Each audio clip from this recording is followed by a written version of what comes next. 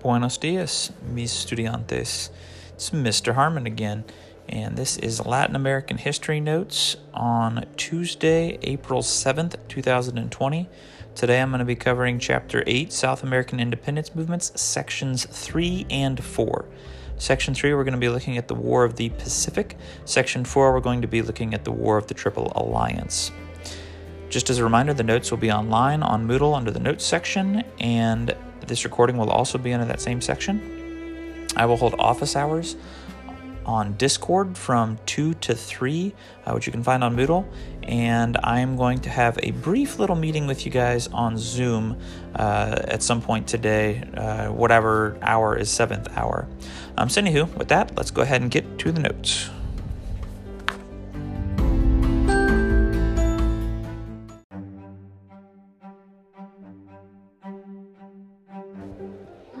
The first section that we're going to look at is the background of the War of the Pacific.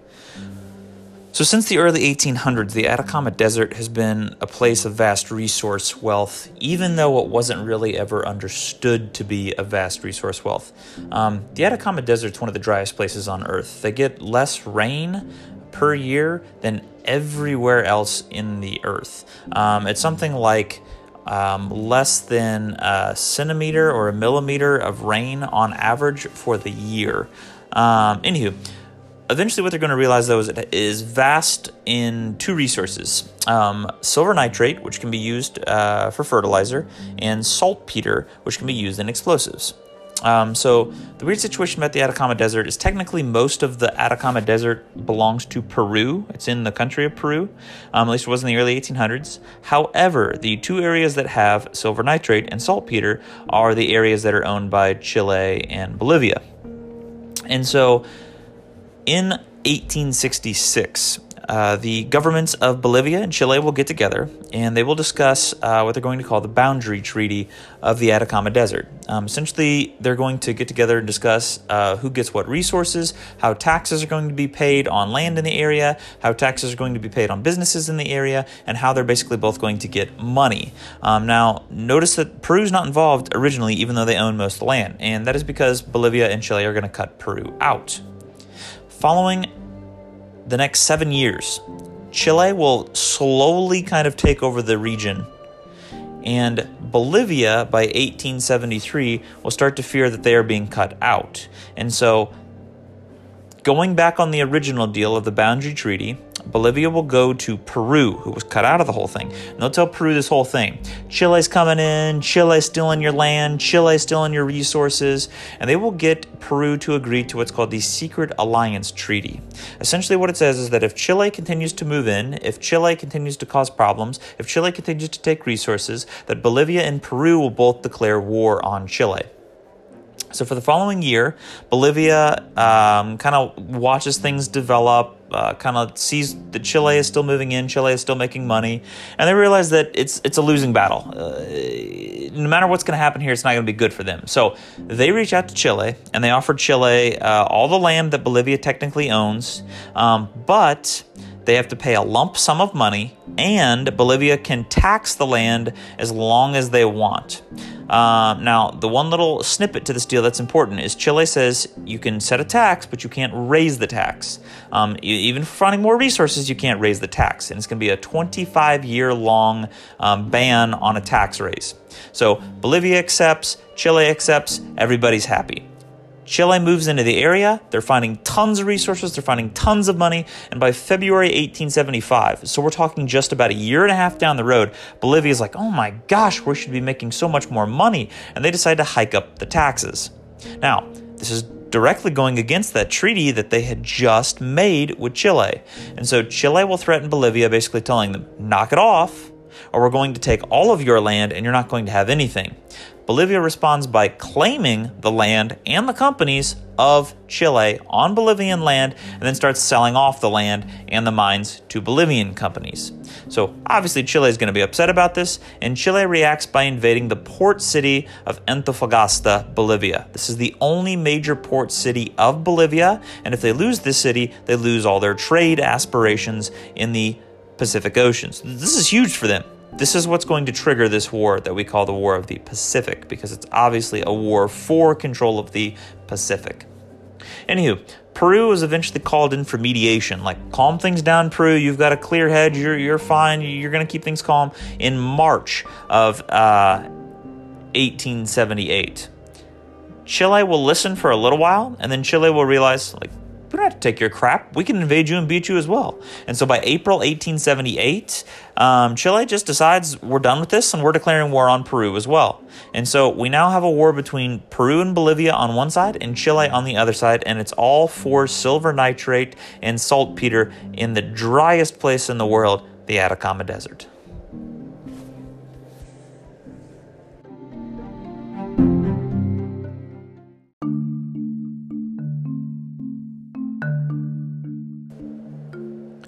Fast forwarding here to the next section, we have the development of the war.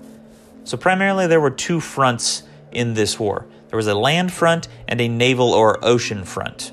The land front is interesting because of how things are going to develop here. So as for the land front, when the war begins, Peru and Bolivia vastly outnumber the forces of Chile. It's like 3 to 1 is essentially the situation. But we're talking hundreds of thousands. So we're talking maybe like 200,000 to, I don't know what, like 60,000. I mean, it's a massive outnumbering of the Chilean forces. On the other hand, though, the Chilean army is going to be much better outfitted with better guns, better artillery, better captains, better officers. Everything they could want, they have better of. Now, they have less people, but they have better things to fight with. And it's not necessarily always people that's going to win you a war. Sometimes it's going to be better things. And so the biggest problem we're going to see for Peru and Bolivia is that when it comes to working with each other versus Chile, Chile works very well and very hard to drive them against each other, or at least in opposing ideas where they have to fight by themselves, which is not to the benefit of Peru and Bolivia. Their only advantage here is numbers, and they're going to be split apart here. So Bolivia only lasts for a couple of years. They give up on the land side of things in 1880, withdrawing to their own border by 1881. Peru, left alone, will be overwhelmed, and it will lose Lima by January 1881, Lima being their capital. So both Peru and Bolivia do continue on in the war on land for a while, but it's more of a guerrilla warfare type war. It's really not an actual war. They're trying to pick off the Chilean military as they're kind of holding down Peru and Bolivia, but it's really not much. Eventually, as this plays out, Peru signs what's called the Treaty of Ancon in October of 1883, and Chile signs a different truce in mid-1884 with Bolivia. Eventually, what's going to happen here, when we look at the ocean side of things, is interesting, because this is really where the war was. It was the War of the Pacific, so it's about controlling the Pacific. So on the ocean side of things, like on the land side of things, Chile has ships that are nearer to land. They're stronger, they're thicker armored, they're better equipped with weapons, and they are larger in number than Peru and Bolivia. So Peru and Bolivia, like on land where they at least had some advantage, are absolutely boned when it comes to the naval or ocean battles. And so what we're going to see here is Chilean ships are going to look to do two things in the War of the Pacific. First of all, they're going to look to destroy all Peruvian and Bolivian trade ships, ruin the economies of Peru and Bolivia so they have to give up the war.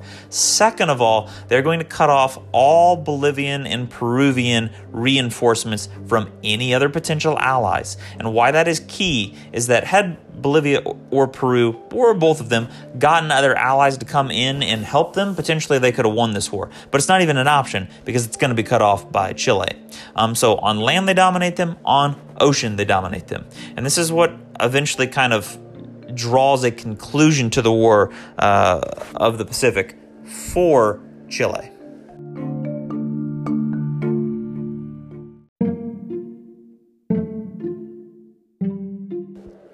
To conclude here, we've got the results of the war.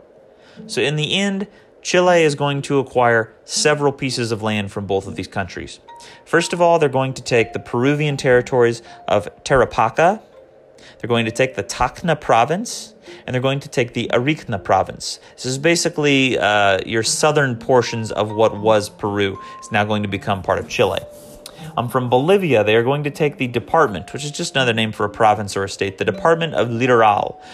Why this is an important piece of territory is this is the one piece of territory that had connected Bolivia to the Pacific Ocean. When they lose this, they are now a landlocked country. They have no access to any ocean water at all, which means effectively their trade worldwide is killed right here. This very much brutalizes Bolivia. But again, it's a punishment for the whole war. So Chile will grow to dominate its neighbors economically, socially, culturally, politically over the next 40 years, as you would expect. And so much so they're going to have success that by 1929, 40 some odd years down the road here, they willingly and freely will give back some of the land to Peru because they were on good terms with Peru. They never give land back to Bolivia. I will say in a positive into this, in 2010, Peru, now this is 100 some odd years down the road, 120 years down the road, Peru gifted 10 miles of land to Bolivia on their coast, on the Peruvian coast, so that Bolivia does have access to trade. And Bolivia can build a trade post on the Pacific Ocean coast now. The weird thing about that, though, is they have a small little piece of land in Peru that's technically Bolivia, and then they have nothing for hundreds of miles until you get to landlocked Bolivia again. So all of their ships that come in to do trade, they drop off the cargo, and then trucks have to take it through either Chile or through Peru to get to Bolivia, and they're going to be taxed like crazy. And so it's still kind of a lose-lose situation. Although they do have trade, it's taxed like hell. So anywho, these are your results of the War of the Pacific.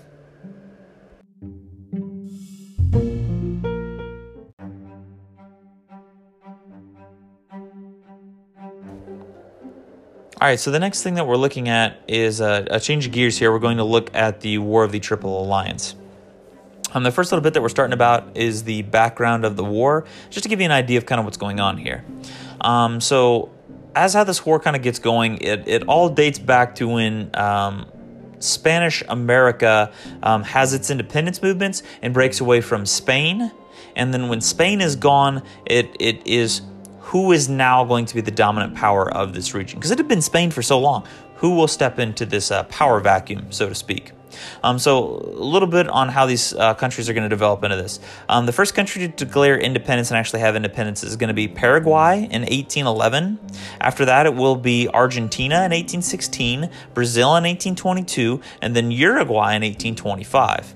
So these four countries are the four that are going to be involved in this war. Paraguay, which had independence first, then Argentina, then Brazil, then Uruguay. What's going to happen is Argentina and Brazil are obviously the two largest countries in South America, and both of them are going to be vying for power over all the other countries. Cultural power, political power, economic power, you name it, they're going to be looking for power. And so Paraguay and Uruguay are these two smaller countries that are kind of wedged in between Argentina and Brazil. And both Argentina and Brazil see them as opportunistic territories to potentially force trade on and to politically exploit. And that's kind of what is going to develop into this war. So in the 1840s, both Argentina and Brazil start to get involved in the politics of Uruguay and Paraguay to an extent, but a little bit less. They also will start to get involved in the economies of Uruguay and Paraguay, forcing a lot of their excess goods on Uruguay and Paraguay to try and make money. Things eventually come to a head by 1863-64 when Argentina does a full coup d'etat in Uruguay and Brazil joins in the coup d'etat. So two outside powers coming into Uruguay and overthrowing them. Paraguay gets pissed. Like, you can't just invade people and overthrow their governments to take over them. So Paraguay, in their anger, will respond by protesting and attacking a Brazilian ship in the Paraguayan River in Paraguay. Now, big mistake here. Once Uruguay is settled and taken over and fully controlled with the coup d'etat, Brazil and Argentina now can focus all of their anger and hate and military on Paraguay, who has just picked a fight with Brazil. And that's the background that gets us to this war.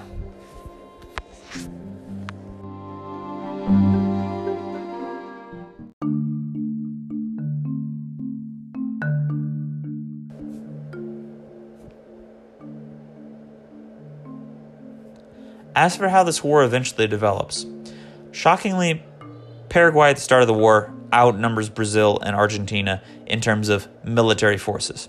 Now, the reason we see this is because Paraguay has an forced enlistment program where every man, I should say, from age, I believe it was 16 at the time, to 30, had to serve at least 5 years in the military. And so their military numbers somewhere between 80,000 and 100,000, depending on what part of the war that we're talking about.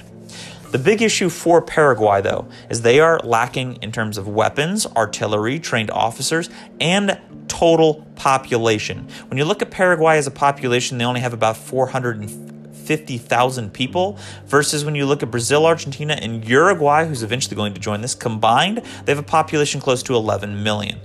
That's almost 20 to 1 as a difference. That's crazy to think that Paraguay is going to stand any chance here. Furthermore, Brazil and Argentina, now that they have control over the Uruguayan government, are going to convince Uruguay, who Paraguay originally was trying to help, to go to war with Paraguay. And so Paraguay is in just a terrible situation here. It doesn't matter what they do. They are massively outnumbered, outgunned, out-armored, out-everythinged, and it's going to be a hard time. But when you have these three powers coming together, this is where we get the name of this war, the War of the Triple Alliance of Brazil, Argentina, and Uruguay. So as this war does break out, at the beginning of the war in 1864, Paraguay will have a series of quick attacks and a series of quick successes, where they are going to invade both the Brazilian province of Mato Grosso and they are going to invade the Argentine province of Corrientes, and they will have success in both of those provinces.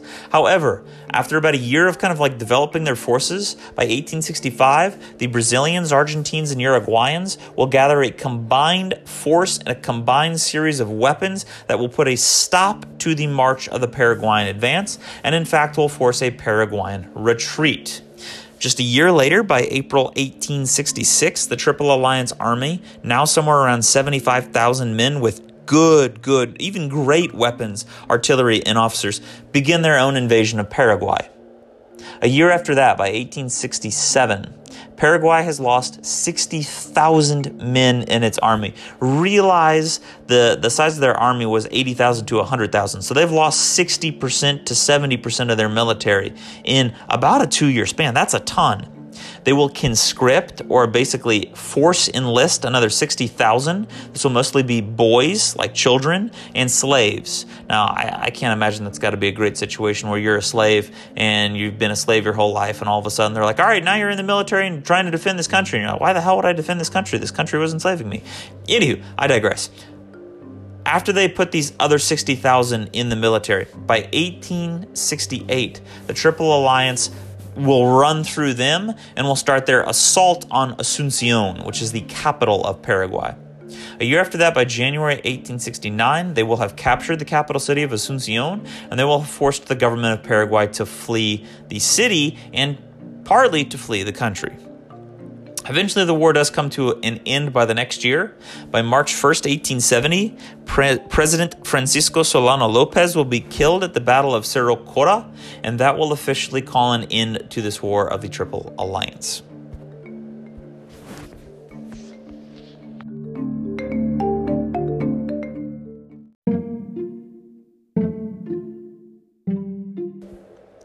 The last thing to look at here is the end results of this war of the Triple Alliance. First of all, Brazil and Argentina are going to come to dominate the government, the culture, the society, the economy of Paraguay and Uruguay over the next 50 years. They're essentially going to bleed these countries dry for resources, for trade, etc., etc., etc. Furthermore, due to the war and its aftermath, somewhere between 200,000 and 500,000 people were killed or died during this war in Paraguay. This is just Paraguay. The crazy thing is estimates suggest that 70% of that number in Paraguay were men or boys. Meaning we're talking they lost somewhere around, and this is just a guesstimate, they lost somewhere around 140,000 to 360,000 men in Paraguay alone. Almost half their population of men was gone. Now, what's crazy beyond that is when they are trying to rebuild their population, when they're trying to rebuild their political system, their culture, their economy, it's going to be very much a struggle because they lack men to help in reproduction. Now you might be thinking, oh, men can just have a lot of sex. It's a very devout Catholic country, which most of South America is, and so that's not going to happen. It becomes an issue of we don't have enough men to actually reproduce the population that we had, and it takes them decades, generations to rebuild.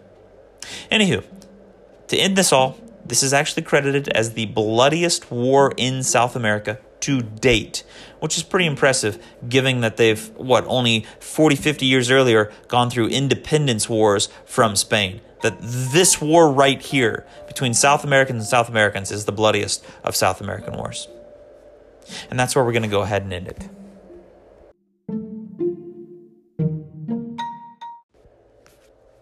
All right, so just to remind you, that was Chapter 8, South American Independence Movements, Section 3 and Section 4, War of the Pacific and War of the Triple Alliance. The notes will be on Moodle under the Notes section, as well as this recording. And I also want to tell you that there is a note quiz today for you guys to take, and Wednesday, there will not be any notes or anything for you guys to be worrying about. So again, this was Latin American History Notes with Mr. Harmon for Tuesday, April 7th, 2020. Guys, have a good day. Stay safe, stay clean, wash your hands, and hasta luego.